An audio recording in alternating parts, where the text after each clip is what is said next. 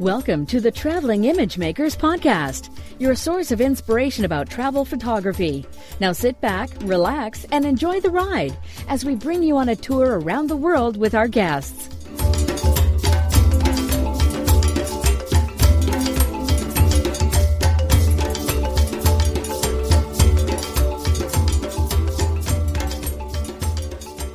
Hi everyone, this is your host Hugo Che, and this is the first episode of the Traveling Image Makers podcast, where each week I bring you an interview with a photographer or a roundtable discussion about all aspects of travel photography. My guest today is Brent Mayle, whom I have known for a long time online and whom I finally had the pleasure to meet in person during his recent journey to Europe. In only about 2 months, Brent managed to visit 5 European countries and to do a road trip to Fiji at the end of it all. Brent will talk with us about his impressions of Europe and Fiji, and then give us some insights about the east coast of Australia where he lives. So be prepared to listen to an interview that is packed with useful information about those places. Let's jump right into my interview with Brent Mayle now. So welcome, Brent. How are you doing? I'm doing great, thank you, Hugo. You're doing great, and you are now in Australia, back at home? Yeah, back home. So we spent 6 weeks traveling around Europe with the family, and then I got home for a few days, and then I went to Fiji for 2 weeks. Yeah, we will talk about your trips, but first I would like you to introduce yourself. Who is Brent Mayle, and what do you do photographically speaking? Who am I? Man, this is a difficult one because I'm normally interviewing other people, so I'm asking these questions. I haven't been asked this in a while, so who am I? All right, I'm a photographer. I'm kind of a generalist. I've done every type of photography and made money out of every type of photography. I had a studio, a business, which I sold a few months ago. It was a portrait, and I used to do weddings, and I've done, I've model photography, all sorts of people photography, but I've also done a lot of landscape photography, and I've produced a book, which is sold out now, a little A5 book on my area, which I sold to tourists, printed 5,500 copies. That's sold. I've won a couple of awards for my landscape and portrait images, and now I teach photography. I give back. I've got a community called the Share, Inspire, Create Lounge, where we have some awesome photographers in there, and we help them become better at what they're doing. And right now I'm actually working on a new 8-week course on how to start making money out of photography, how to make your first $5,000 out of photography. So that's my next thing, is to try and teach people how to actually monetize their photography. And I know you recently started a podcast about monetizing photography specifically. Yeah. To mention that? It's called Photo Profit, and it's all to do with the business of photography. So I interview photographers who are making good money out of photography, and I dig deep to find out how they're doing it, or one part of their business that's really making it. So it's really where they're really rocking, and I find out how they're doing it so that we can all, apply those things to our businesses and actually make more profit. Because in the end, photography is a great hobby to have, but it's even better when you can actually make money and do what you love. And, it just gives you that lifestyle that you really enjoy. Like if I hadn't have made money out of photography, I would never have gone traveling for 6 weeks with my family through Europe. There's no way. Yeah, yours is a little great podcast. I'm a fan. I'm a subscriber, and I can absolutely recommend it for the depth of insight that your guests provide usually on the show about how to make money with photography. That is something that more and more people struggle with nowadays, I guess. But anyway, go ahead. No, it is difficult when you first start to figure out how to make photography, and also you got to also, I guess, decide what area of photography you really enjoy, and what will be more sustainable. So if you're doing an area of photography that you don't necessarily enjoy. So let's just say weddings, because you know there's money in weddings, and you do it just to make money. Eventually, you're going to hate it. It's going to become a job for you. So I would recommend anyone who's thinking about starting to make money out of photography, figure out what area of photography they really enjoy, and then figure out how to make money out of that area. So maybe it's landscapes, maybe it's portraits, maybe it's travel photography. So anyway, we'll leave. If people want to know more about this topic, then I should definitely subscribe to your podcast. But we are here to talk about a topic about which people actually spend money more than than making money, and that is traveling, which is can be an expensive proposition, traveling around the world. It can. But anyway, yes. You said you made a profit with your business, then you sold your studio, and I guess that was somehow gave you the chance to take maybe what was a long-awaited for trip. Yeah, definitely, and that's kind of why we did it. I thought, here's a chance for me to take the whole family, so my wife and two kids, which are aged 11 and 13, to somewhere far away, Europe, which is it's pretty far from Australia. It's almost on the other side of the world, actually. It's about it's about 48 hours of traveling by the time we got to Paris. So from when we left our house. So it's quite a long way, two big flights, and yes, it does cost quite a bit. Yeah. And what countries did you visit? So we visited France, and then we visited Greece, and we spent quite a lot of time in Greece, and then Scotland, and then Italy. That's where I met you, in Italy, and then back to France. And then on our way back, we stopped in Dubai on the way back. Oh. So quite a few countries. I think it was 7 or 8 countries. Oh yes, we also had one day in the Czech Republic, which I really enjoyed too. Yeah, we didn't mention the fact that we actually had a chance to meet in person in Italy on a couple of awesome days in the Tuscany, in the countryside, and in Siena. That was beautiful. Really great. And thanks for showing me around, Ugo. That was awesome. It's always good to have someone local who can speak the language and knows the customs and everything to show you around. It's definitely a treat if you can do that. And that's probably my big tip when you're traveling, is if you can make friends with someone local who can give you kind of the non-touristy back street great image shots, then go for it.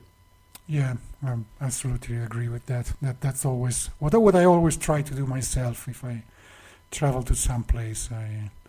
Nowadays, with the internet, we have the luck to be able to know a lot of people online that live in different countries, and if we can organize a meetup and go shooting together, that's always the best.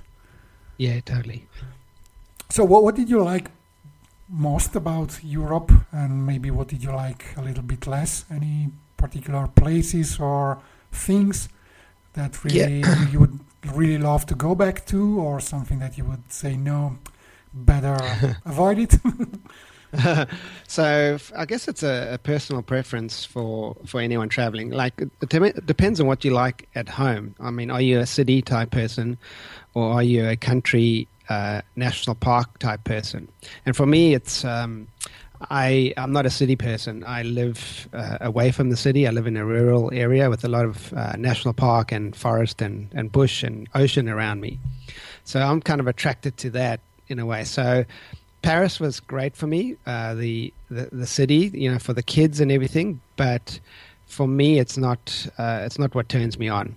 I like nature, and even though I did enjoy photographing the Eiffel Tower and different things around Paris, I really enjoyed getting out to Greece. So I guess for us, the highlights of our trip were we're getting away from people, trying to minimize the crowds, and Greece and the Greek islands was definitely the highlight for us, and especially one island in particular, Paros Island, which is not far from Mykonos. And for us, it was great because we could get away from the crowds, and I could immerse myself in the culture and not feel like a tourist so much.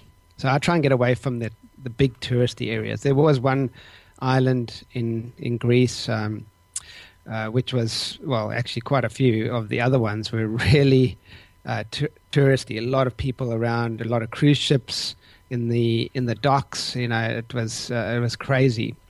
Yeah, and, I think you might thinking of Santorini, which is Santorini. That's it. Yeah, definitely, because it's the one place that I've actually had to push myself through the crowd just to get a sunset shot.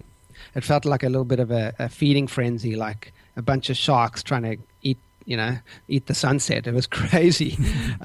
So that kind of put me off a little bit. Everyone trying to get that iconic shot, which they've sold really well on all the brochures and online and everything. Everyone needs to get to Santorini, to the town and right at the top there. I forget what the town's name is, and you probably know it, Ugo. Oh, yeah. To get that sunset shot. But there were 3 cruise ships in the harbor at the time, so I can imagine there was probably an extra 3,000 people in those little streets trying to get that sunset too. Back to the highlight was Paros Island for us, and we stayed. I'm just on Google Maps right now. I'm just trying to see where we actually stayed. Oh yes, Piso Levadi was the little town where we stayed, or near to that. So on the east side of Paros Island. So it's probably half an hour taxi ride from the dock where you get off the ferry. And then there's all sorts of little accommodations there, but it's not super touristy. Even though there's a lot of accommodation and great beaches and everything, there weren't that many people around. So we could get little scooters and we could cruise around and photograph things without having crowds around us. And I love the water and those the churches or the temples, the Greek churches with the round tops, the round roofs and the nice blue color, and then the white, kind of the whitewashed walls. Those were really beautiful for me. The very iconic Greek island type shots.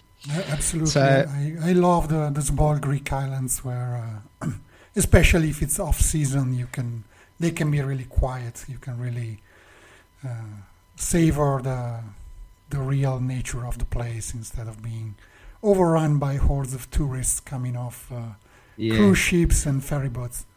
Yeah, definitely. And then I'll tell you a little story, Ugo. When we were there, we got on these scooters and we were cruising around.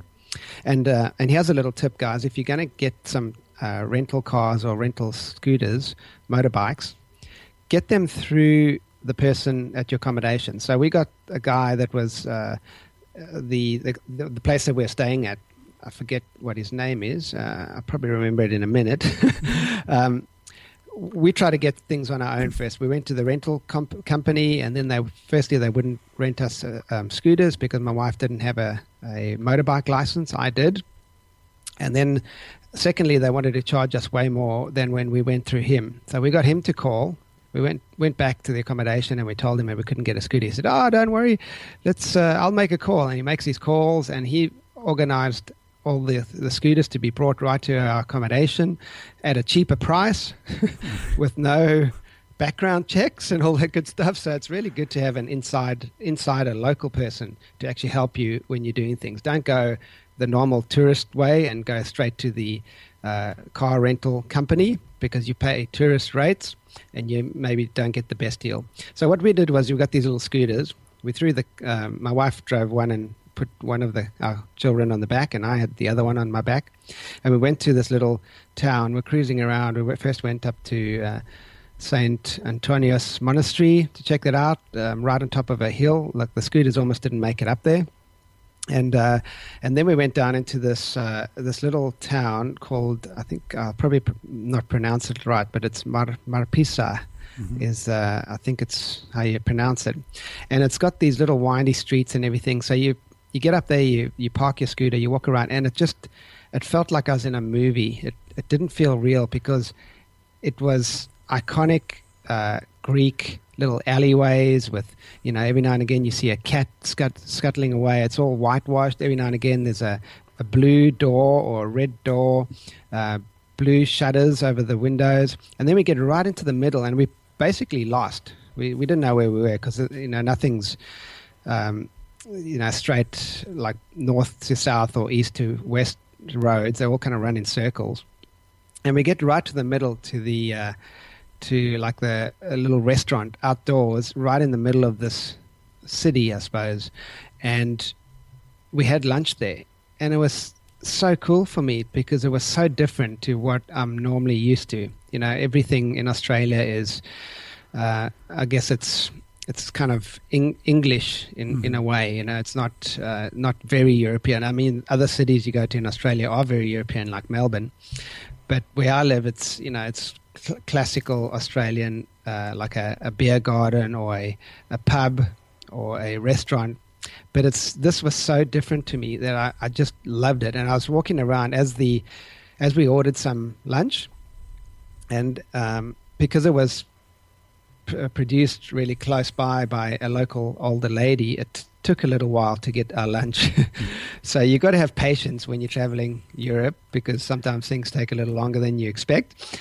And while we ordered lunch, I walked around probably for 45 minutes before the lunch actually arrived, and I just photographed little things around this town, doorways, macro, close-up things, cats, lots of feline cats walking around. I got a cat in front of a doorway, and I just loved it because it was so different to what I'm normally used to. And someone who probably lives there probably looks at me and thinks, what the hell is he photographing? It's like, really? He's photographing a door or a vine and some grapes, hanging off the front of someone's house. It's crazy. But you start noticing things that you probably wouldn't notice if you were local. And that's what I love about traveling, is things that you don't really see online that you notice. You just have to stop, actually slow down, maybe have a beer or a glass of wine, sit down and just start noticing things around you, and there'll be so much to photograph. I could have spent all day just sitting at the restaurant and walking around probably within one block of that restaurant and just photographing many, many things. And I'll give you a couple of images. Okay, just remind me at the end of this interview. I'll give you a couple from this town that I photographed. And did you get the typical Greek experience in a restaurant or a taverna, as they call it, where sometimes there is no menu, and the menu is in the kitchen? I mean, they bring you to the kitchen and they show you the plates they have there, or the various pots with traditional dishes that are cooking there. And I say, okay, what do you want? You want a bit of this and a bit of that. So there is no menu. They bring you to the kitchen. Maybe there is some elderly woman cooking there for you, and they will. You can choose from the pot directly. That happens quite a lot in Greece. Oh, I'd love to have that experience. No, we didn't. They had a little menu that came out, but I did go into the kitchen, and there was an old lady and an old man cooking in the kitchen with a few other kids helping out. I think the family. It was a family-run restaurant, which was really awesome for me. It wasn't, like a franchise type restaurant which you see everywhere else in the world. It wasn't a McDonald's or something. It was an authentic family-run restaurant, and that made it for me. That whole experience of just having lunch at this one town is something I'll never forget. Yeah, it's really great. Go ahead. No, so that was one of the highlights. Also, definitely going to Scotland was another one. I went to see a friend who I've been working with for a while. He edits all my YouTube videos, Russell Boyd. And I went to visit him in Scotland. We took the family because we wanted a different experience. So we've been to the Greek islands. We'd been to Athens. We've been to Paris, and it was pretty warm at the time. So we wanted to have something different, like a cold, wet experience. So we went up to Scotland, and we actually got like 2 days of sun out of 5, which is very unusual for Scotland. But it was a totally different experience because they spoke English, firstly, and we weren't battling. Well, they kind of speak English. It's with a very strong accent. I mean, you have to really concentrate to understand what they're saying. But at least you can read things, read the signs and everything. And that was a highlight for us too. And we kind of, walked around, did some hiking, got away from the cities. We went to Loch Lomond, one of the lakes.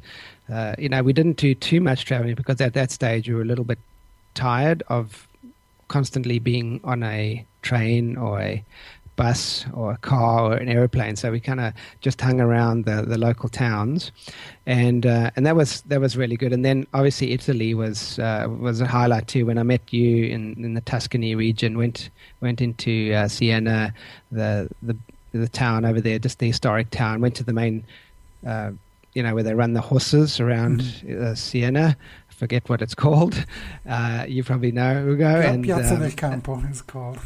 Yeah, that was great, and just the history of Europe was really interesting. Oh yeah, another one, Athens, and going to the Acropolis and the ancient ruins was really interesting for me too. And something I did there, which probably not a lot of people would do, was I photographed all those ruins with my 10-stop neutral density filter, so that I could get long exposure images, and I could get cloud movement, and I could also not get tourists in front. So tourists could actually walk in front of my camera because I had a 30-second exposure, and you wouldn't actually see them.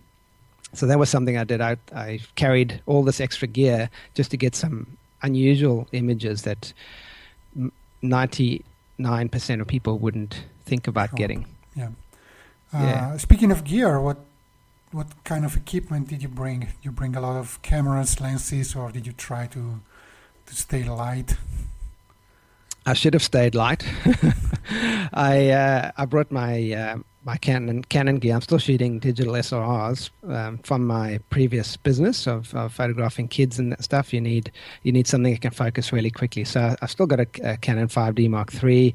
I also brought my 60D. So I had two bodies, and I think I brought 4 lenses. So I had my, if I remember right, I had my 24-105 f4 lens, my wide angle, my 17-40 f4 lens. I think I had my 85 millimeter f1.8 lens. As for yes, I did have that because one day that's all I took with me to challenge myself.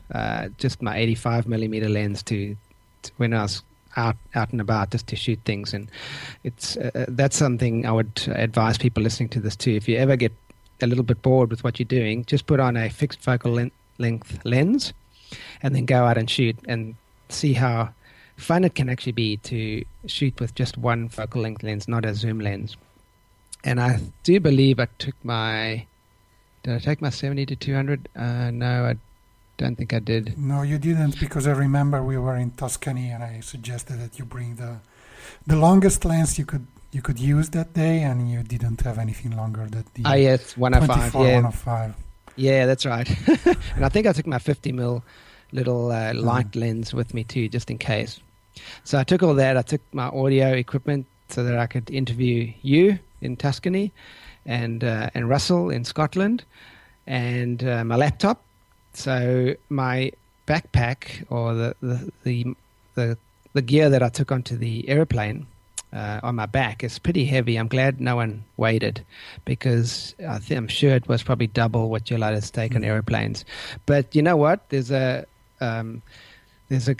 good case here for carrying lighter equipment. If I had to do it all over again, I'd definitely get mirrorless cameras and lighter lenses. So I'd probably go either Sony or Fujifilm or one of the great mirrorless cameras, and maybe just take one body and maybe 2 lenses, and that would drastically reduce the weight on my back carrying around. And also I'd probably get something that's very small and compact, a compact type camera that I can just put in my pocket for when you're at a restaurant or kind of walking around, something that's easy to pull out, because often you find yourself taking pictures with your phone just because your big camera is too much of a mission to get it out, put a lens on, take the lens cap off, and then take the photo. By then you've probably lost the scene that you were seeing.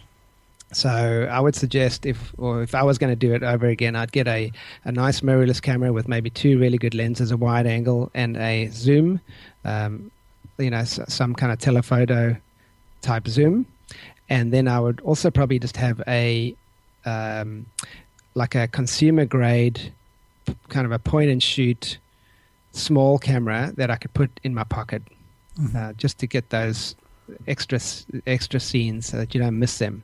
So you got something that's really easy to use when you're shooting, and then obviously a laptop to edit your images, post-process them, and so you can post them online or do work or whatever it is. Because I was actually traveling Europe while I was setting up my new business. I was working every day also, and speaking to my team and creating blogs and putting them out there. So I was keeping working and keeping everything going while I was traveling. So you were, for your family, you were on vacation. You were Yes. working for you and photographing at the same time. Did you manage to make it all work well together without too much stress? There's always a little bit of stress when you're traveling with your family. It just happens. And I was telling someone recently that, especially when in Europe where the countries are so close together, so you can be one day in one country and another day in a totally separate country, and each country has its own rules, and each public transport system has its own rules. And I think of them as games. So you're playing someone else's game, and most of the time you actually don't know what the rules are. So for instance, in Athens, you get onto a bus, at least on the island we were, and then you got to buy the ticket on the bus from the guy walking up and down the aisles on the bus, right? Then you go to another Greek island, and we went to let me see, I'm just moving down over here. Well, there's another island where you go to, and it's you actually got to buy the ticket at the ticket stand. So Crete, for instance, when you get to jump on a bus, you don't buy it on the bus. You've got to buy it off the bus before they allow you on the bus. So each country you go to, each public transport system is a game that you're playing that you actually don't know what the rules are. So that adds a little bit of stress because, yes, you get fined in Italy when you haven't validated your train ticket outside the train. You bought the ticket, you jump on the train, and then some guy comes down and says, oh, you haven't validated this. Now you've got to pay an on-the-spot fine. So that adds a little bit of stress. And then there's flights that you may not know the rules. So, for instance, Ryanair from Scotland back to Italy, we didn't print out our boarding passes before we got to the airport, and then they basically fined us like a lot of money. Yeah, it's horrible. because we didn't have our boarding passes. And I'm like, this is the first airline, and I've traveled a lot of airlines, that has ever needed a printed boarding pass before they allow you to board the plane. So you get all these rules, all these games that you actually don't know what the rules are. So quite often you lose the game and you got to pay the fine, which adds a little bit of stress. And then also kids, I've got teenagers, well, one's close to teenage, and often they want to do different things to what you want to do, and and that adds a little stress. But overall, it's a great experience. I mean, for me, life isn't all about good experiences. It's about experiences, good and bad. And that's kind of what makes up life, and also traveling. So you have all these experiences, quite intense experiences. And that's what makes up your whole holiday. It's basically an adventure. I look at traveling as an adventure. You never know. You can't plan everything that's going to happen, and stuff's going to go wrong. There's always things that are going to go wrong, and you got to expect that. Kind of like running a photography business. There's stuff that's going to go wrong. Expect it, and just roll with it. Just go with it. And there's always another way out of things. And you don't have to have a bad experience totally ruin your holiday. You can have all these experiences, and that can be summed up as one massive adventure. And that's kind of what our whole European holiday was. It was a massive adventure, and it's a time that I'll never forget. All the experiences we had, little things that we saw, that all comes back together, and it makes it an amazing adventure for me. Great. I would like now to turn the tables around a bit and ask you about your place, because I know you live on the eastern coast of Australia. Maybe if you want to tell us a bit more about where you live. And from what little I know about Australia, it's pretty awesome. And, yeah, for sure. So I would like to ask you if you have any recommendations for people wanting to come and visit your area, where should they go, what's the best season to get there, or any tips? Yeah, totally. All right, so we live in an area called Port Stephens, which is north of Sydney, 2.5 hours drive north of Sydney on the east coast of Australia. Now, just so people have a little reference, I grew up in South Africa. So I was there until I was in my early 20s, and then we moved to America, and I lived in the Rocky Mountains, or Denver area, for 7 years, and then we've been in Australia for about 11. So I have, in my adult life, lived in 3 different continents and a few different cities. And for me, for what we enjoy, Australia is the place, because it's got a lot of open space. It's not as populated as some other areas. There's a lot of national parks. There's a lot of coastal, untouched beaches, and it's just a beautiful area. And I love to be in the ocean. I surf almost every day. I also kiteboard on my kite, and I get out into the ocean. That's where I play. So for me, when we actually looked at moving to Australia, and we came on a skilled migration visa, so we managed to get in on our skills. We looked around Sydney, all the way up the east coast, all the way to Brisbane. And we actually settled in Brisbane when we first got here, because my parents had moved there too from South Africa. So we wanted to be close to family. But it ended up that we didn't like Brisbane as much as we thought we would. It was a little bit too busy for us. We had a young family at the time, one on the way, and it was really, really hot and humid. Even though Brisbane's a beautiful place, and I do love it, just for us at the time wasn't quite right. So we moved south, we drove south, and I wanted to get my photography career going at the time. So I was photographing surfing contests, Quicksilver Pro, and those type of contests, and we were sending the images out to the media. So where we live now is Port Stephens, just north of Sydney. So if anyone's coming to Australia, I would definitely recommend maybe flying to Sydney and then make your way up to my area, Port Stephens. It's a big bay. It's I think 2.5 or 3 times the size of Sydney Harbour. It's got a lot of national park around it. Actually, more national park than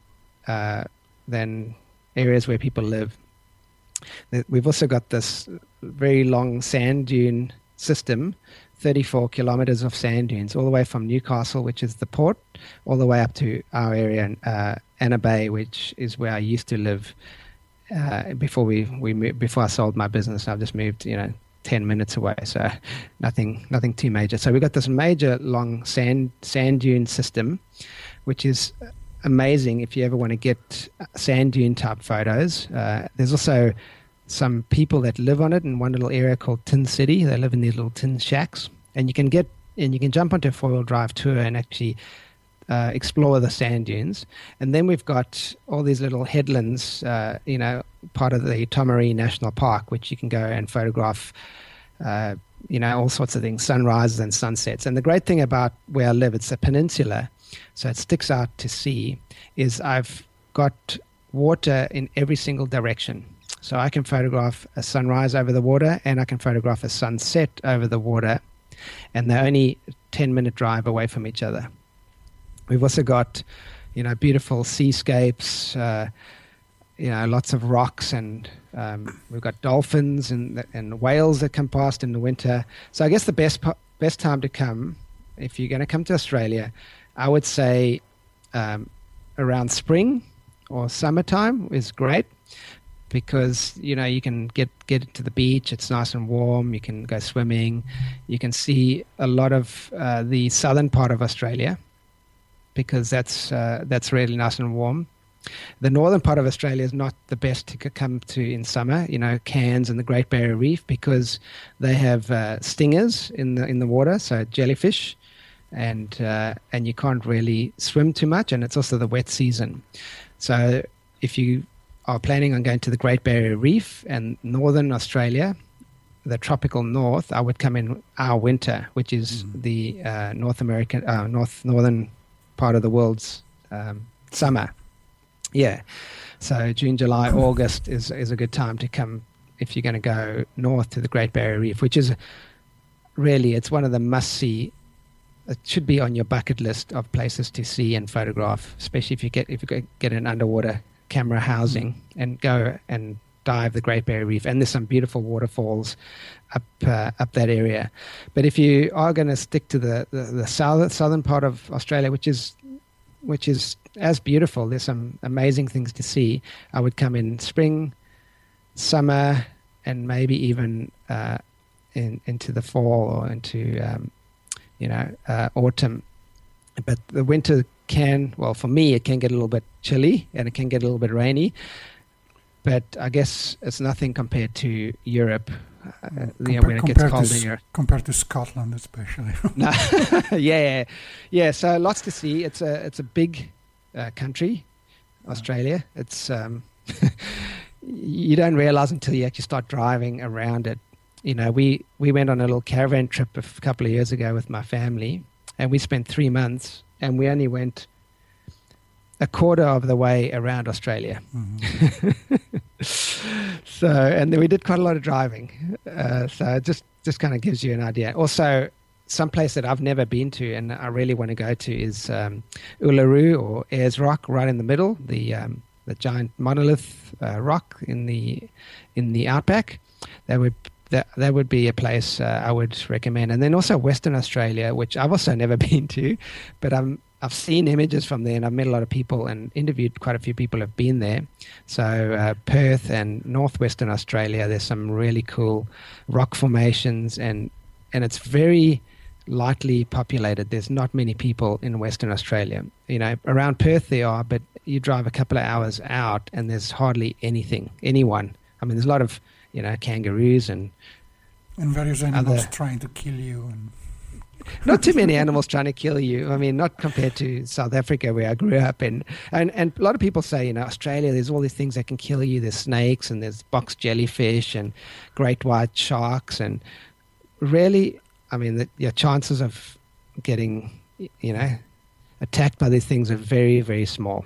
I think it's actually, like, for instance, the great white shark, which I surf a lot, so I'm always aware that they are out there, and there has been quite a few shark attacks up the East Coast recently.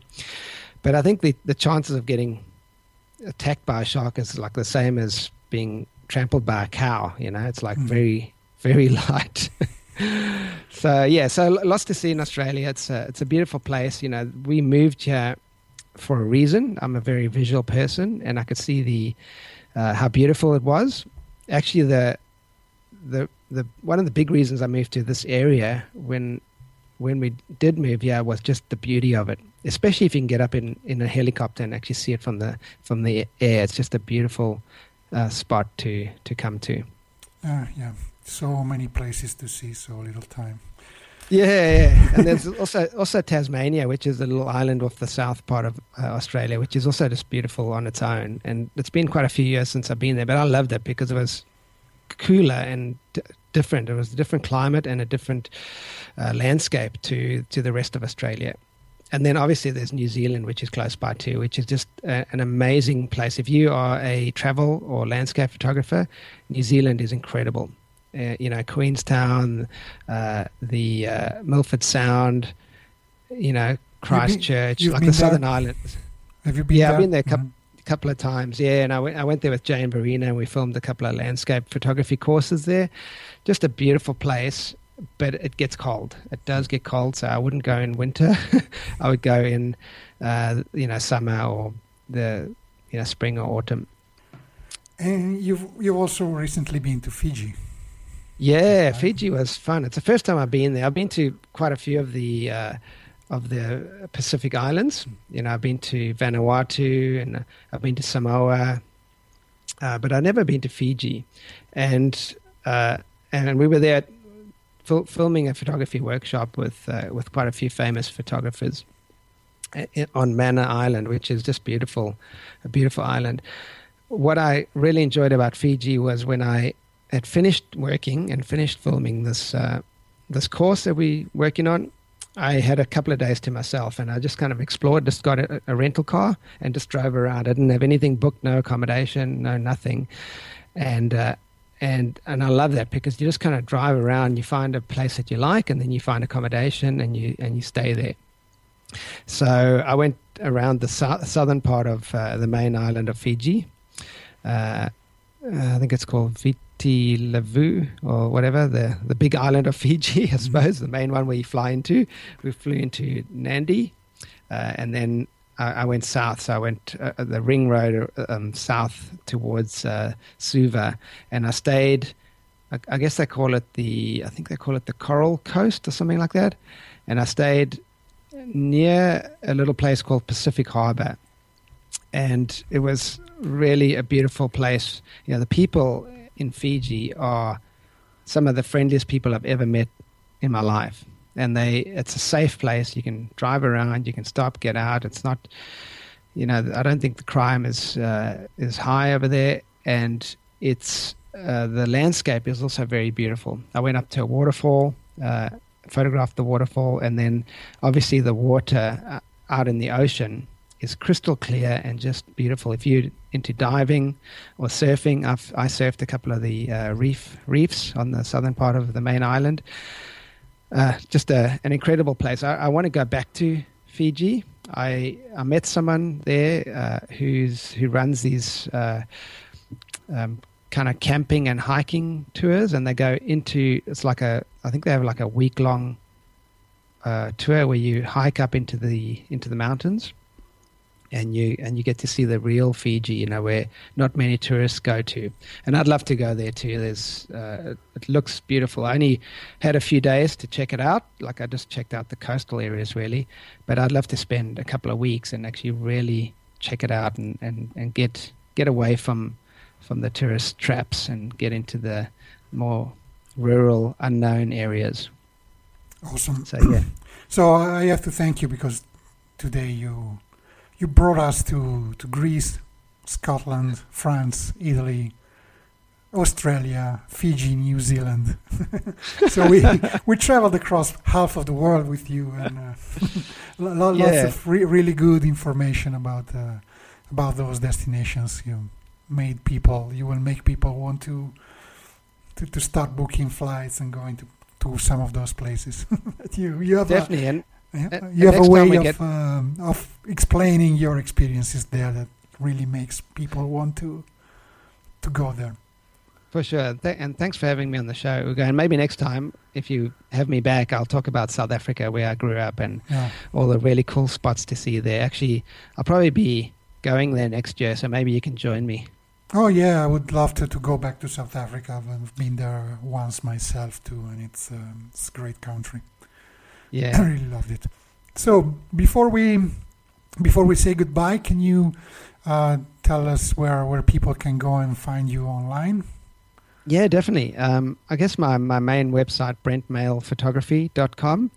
If you want to check out, I've got all sorts of blogs that I put up there. Also, I'm involved in the Share, Inspire, Create show. So if you just go to shareinspirecreate.com, you'll see it over there. That's where our community is too, the Sick Lounge, our awesome photography community. And then if you are interested in the business of photography, just go to photoprofit.net, which will point you to all my podcasts. And soon I'll have my new 8-week business of photography, getting started, how to make your first $5,000 out of your photography. That's soon going to be released. Okay, well, we'll put all the links in the show notes, and if you have a few images to share, we'll share them too. We'll put them on the blog as well. Awesome. For people to see those places with their own eyes through your camera. And one thing before we go, if those people listening to this are interested in traveling, go for it. Go travel wherever you want, but also try and get away from all the touristy things. Meet a local person, someone that's maybe not in your resort where you're staying, someone who's staying locally and working, and ask them what they do. Try and immerse yourself in the culture. Try and find out more about the local people and how they live, and that for me is probably the essence of traveling, is actually immersing yourself in other people's cultures that are different to yours, and actually just testing it out, like living like they live if you can, because the experience is just amazing. You know, I mean, it's great to see all the tourist things, but if you want a richer travel experience, I would do that. Yeah, definitely. I definitely concur with this. All right. So thank you very much again for being my guest today, and I hope to see you soon, maybe in Australia, South Africa, who knows. Awesome. Ugo, thanks for having me on the show. You're welcome. Bye. Bye.